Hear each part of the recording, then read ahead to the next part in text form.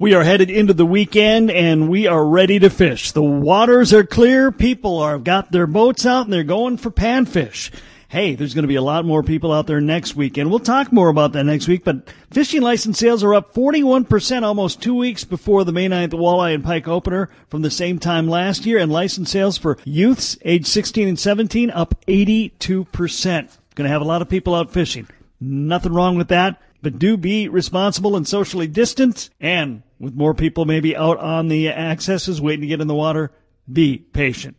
One of the best places to go fishing is certainly Leech Lake. That's one of the gems of Paul Bunyan Country and one of the lakes we spend a lot of time prior to the opener taking a look at.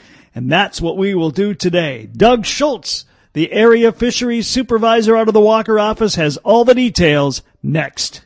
Thank God it's Friday, gonna cast out a line. The happy afternoon sun is flying oh so high. I'm a peaceful kind of guy, most usually, but I'm hunting all the fishes in the deep blue sea, making sure my bait is all nice and stinky. Gonna add a little lead and make the bait go sinky. We can wait another day to do the patchwork laundry, cause now we going fishing for Bunyan Country. Welcome back to Fishin' Paul Bunyan Country, presented by Northland Fishing Tackle. We're celebrating our 30th year. Well, we're checking in with Doug Schultz. He's the Walker Area Fisheries Manager, and as always, we like to kick off the year with taking a look at some of the really important waters in Paul Bunyan Country, and Doug, certainly Leech Lake is, so thanks for taking the time to share with us about Leech Lake today. We appreciate it. Yeah, thanks for having me here, Kevin. Well, Doug, we were just talking before we got on the air that we've been podcasting this show now the last few years, and we've really got a lot of audience now outside of the Bemidji area, and even outside to some degree the state of Minnesota, people who are familiar with this area, like this area, but maybe haven't been around along or don't know the history. And so I wanted to go over once again what happened a good 15 years ago to Leech Lake. We had a real tough situation, and it's pretty amazing to see where Leech Lake is now compared to what was going on then. Give us a quick history, if you would. Yeah, that it seems like it's been a lifetime ago already, and I got here in 2007 when things were just starting to turn around. So for the folks that aren't familiar, Leech Lake, third largest lake in the state of Minnesota, really good walleye, muskie destination for a lot of folks. We had cormorants recolonize on the lake in the mid-1990s, and within a few years they really started taking off, and the population peaked at over 2,500 nesting pairs in 2004. So we basically went from literally a handful of nesting pairs in 97, 98 to 2,500, so in about a seven-year time span. Fishing declined significantly during the cormorant increase, and there were a lot of hardships endured by folks around here in the resort community, the local businesses, as tourism dropped off because fishing quality had suffered, and it took us a while to nail down with data what was really going on. We started doing cormorant control in 2005 under a federal permitting system, and within 2 years the fishery was rebounding considerably. We had also stocked walleye fry at the same time.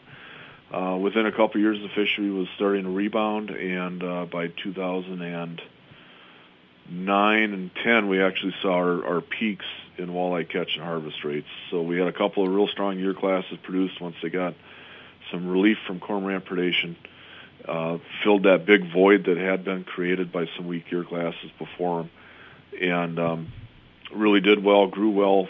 Fishing turned around pretty quickly, and we've been pretty much on a stable course ever since. We also used some special harvest regulations, initially a 18 to 26 inch protected slot limit on walleye. That was also implemented in 2005, and we've since been incrementally relaxing that regulation, and with cormorant management continuing, the walleye population has continued to stay very stable and healthy and in really good shape. I think one of the most amazing things when you think about this is what a difference. The cormorants show up, and all of a sudden it affects so many things. And the process of figuring out how to control that, like you say, it took some time, but it's been very successful. Yeah, and we've really just in the last 5-6 years been piecing it all together, not just locally but also across the country.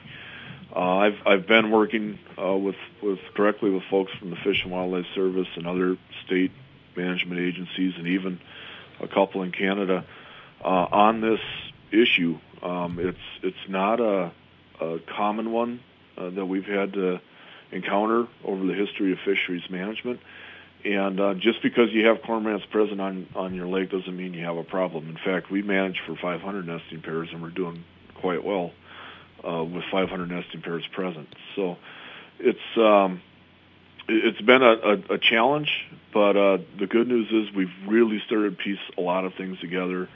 And when you start looking at Leech Lake in Minnesota and Oneida Lake in New York and Lachino Islands in Michigan on Lake Huron and some other systems as well, where we have the data, the way the pattern has repeated almost like a sheet of music at very different places geographically and in different periods in time, and the way that is repeated has been remarkable. And so we're really starting to get a good handle now on what to look for, and then from a management perspective, that's the next question: is what's the best first thing to do in terms of corrective action, and that's really where our focus is going now.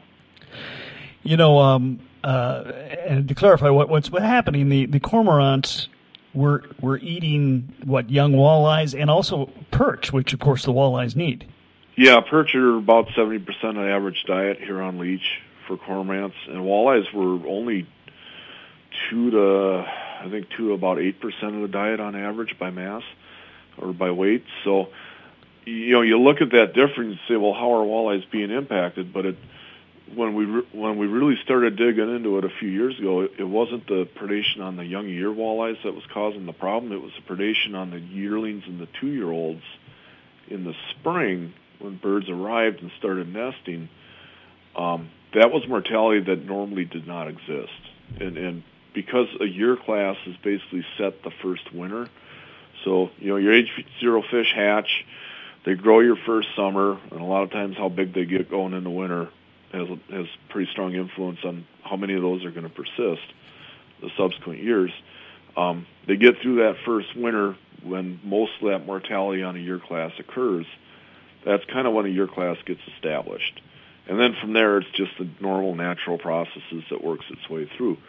Well, what we were getting was that extra mortality at ages 1 and ages 2 and even a little bit at age 3 that wasn't present before. And that predation is what was having the impact of suppressing recruitment to the fishery, because those fish don't hit the fishery until about age 3. There just were less available to anglers. Okay. I also watched in awe as Red Lake recovered.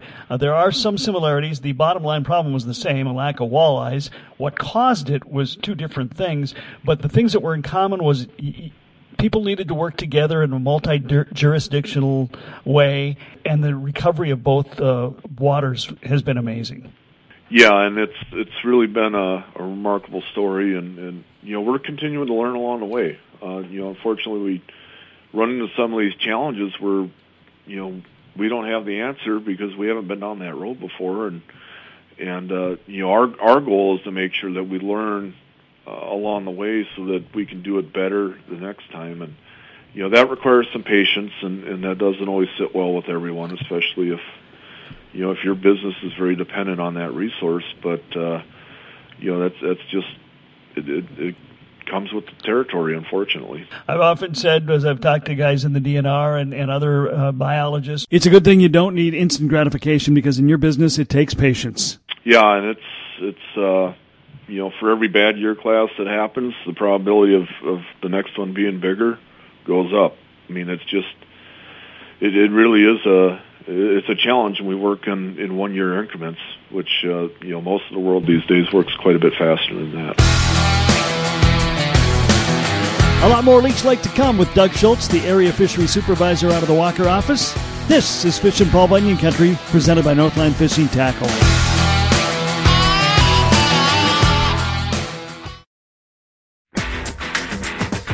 Just a week away from the walleye opener, one of the great walleye lakes in Paul Bunyan Country, one of the great lakes of all sorts in Paul Bunyan Country, is Leech Lake. And as always, we're checking in with Doug Schultz, the Walker Area Fisheries Supervisor, with all the details on this gem. This is Fishin' Paul Bunyan Country, presented by Northland Fishing Tackle. Let's talk about where we're at as we enter 2020 on Leech Lake. Obviously, the lake is very healthy, really, across the board with all of your important species. Yeah, we're sitting in really good shape. The walleye population, we've had only one weak year class in the last 5 years. And in fact, the 2019 year class last year was looking pretty good coming in. So we're expecting fishing should hold up pretty good for a while into the future. The gillnet catch rate was hanging in our expected range, right at 8.5 fish per net. Recall we did relax the regulation last year to 4 fish in possession. Only 1 fish over 20 inches can be in possession, so we basically got rid of the slot limit, got a little more liberal with harvest opportunities, and folks really took advantage of that. And we saw our catch rate go down from 10 per net to 8.5 per net, which is kind of where we wanted to be anyways. So we're sitting really good there. Pike population is still holding very stable, right around 4 to 6 fish per net, with some quality-sized fish present. And yellow perch population, we finally had our first uptick in a while in abundance there, back up to 16 fish per net lake-wide. So that was encouraging because one of the reasons for making the regulation change was to reduce some of that walleye biomass that we had out there that was built up under the protective regulations, and try to take a little bit of predation pressure off of yellow perch. So theoretically, it's moving the right direction the first year. We'll see how that continues to play out, but certainly the fishery is really run on all cylinders right now. And you have chosen to stay with the 4 fish limit, and I'm guessing that's probably not going to change. Not this year, no. It's going to stay the same for another year. We had a pretty tough winter up here, and I know you know this, but for the listeners, we were unable to get around on lakes by Christmas or shortly after this year. The snow got deep, the slush was terrible, and it saved a lot of fish from harvest, not just yellow perch, but walleyes and everything else. So, yeah, we have no reason to make any regulation change this year. Okay. So the walleyes are in good shape on Leech. Let's talk about bass. It is a tremendous bass fishery. There's and really a ton of pressure on bass in this lake, but it doesn't seem to matter. And you've also got a pretty decent population of smallmouth bass in that lake now. Yeah, and one of the unique things about Leech Lake is the diversity of the major bays on the lake. So, if you're going to chase largemouth bass, for example, Steamboat Bay, the Cabbage Edges up in Sucker Bay, and in particular Boy and Headquarters Bays behind Bear Island are really some of the best places to look. A lot of wild rice, a lot of vegetation, shallow water. They really do well in those environments. And we'll see, bass up to 20 inches isn't uncommon on this lake. And we get a lot of non-resident anglers who come here just to fish bass, which is pretty remarkable.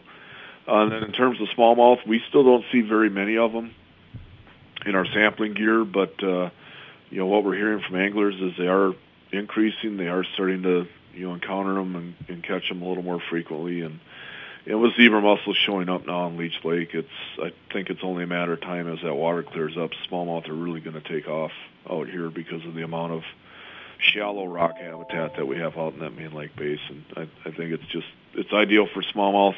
They've always been present, but have always been held in check by whatever environmental or biological limitation was present. I think they're going to really explode here in the near future. Okay.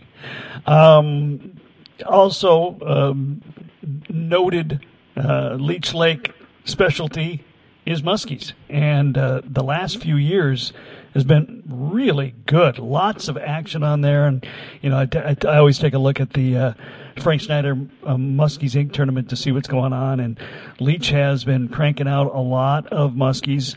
And the sizes are really nice right now. Yeah, and we're still seeing the full size range. We have tournaments that do self-reporting to us of their catches, and so we're still seeing fish in the 30-inch range showing up pretty steadily. Pretty good indication of some very consistent recruitment, and it's just it's a exceptional muskie fishery in a lot of different places to fish, and fish in the mid-50s. You see pictures every year of guys catching fish in the mid-50s, so it's a pretty remarkable resource. It really is. And in fact, is it not your muskies that the rest of the state is using to fill up their muskie lakes? Well, they're not my muskies. They belong to all of us, Kevin. But, yes. Leech is the brood source for the statewide program, and we'll actually be taking muskie eggs next year, 2021, in the spring, assuming plans are unchanged.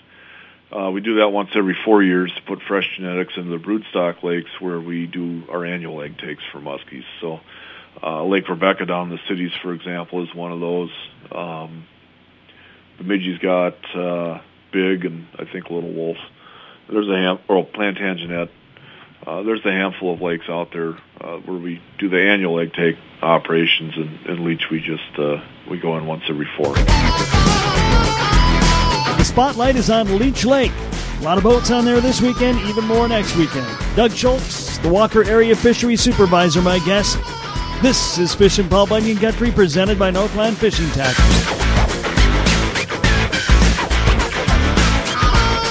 Doug, we hear so much about the muskies, the walleyes, and the bass that we forget it's got great populations of several other fish. Some parts of the lake have some great bluegill populations and sizes, and there's some great crappie fishing on Leech Lake, too. Yeah, and in fact, it's so good that we're proposing this summer to implement a 5-fish possession limit for both sunfish and crappies.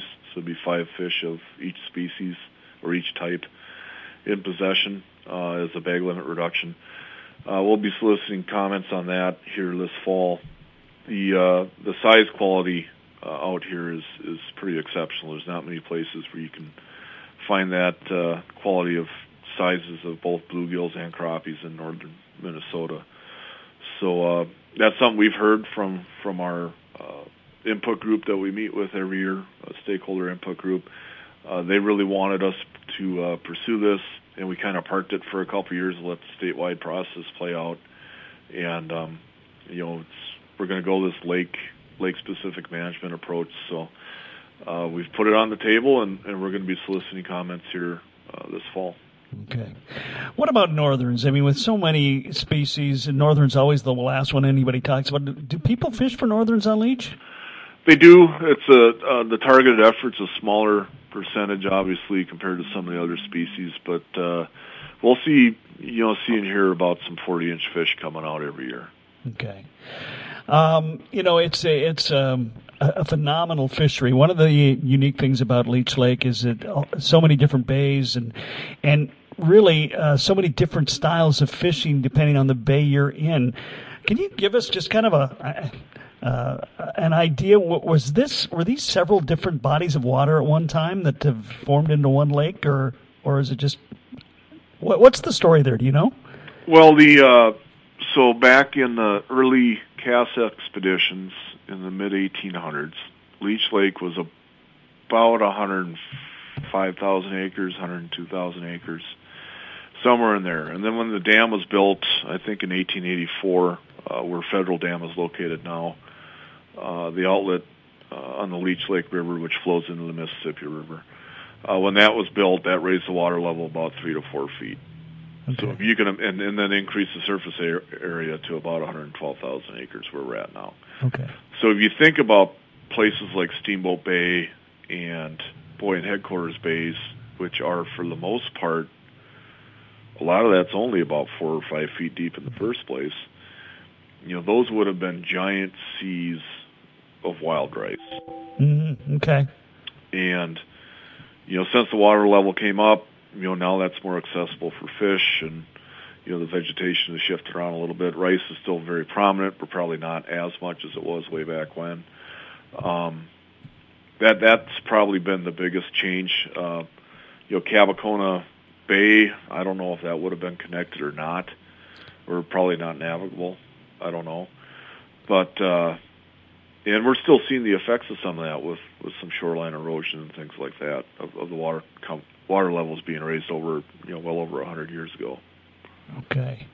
But it is interesting. I mean, if you want lots of different variety, you just have to pop into Leech Lake and then just visit a few different bays, because there's different, Walker Bay is so much different from, some of the bays over the western side of the lake. It's just, it's a lot of fun.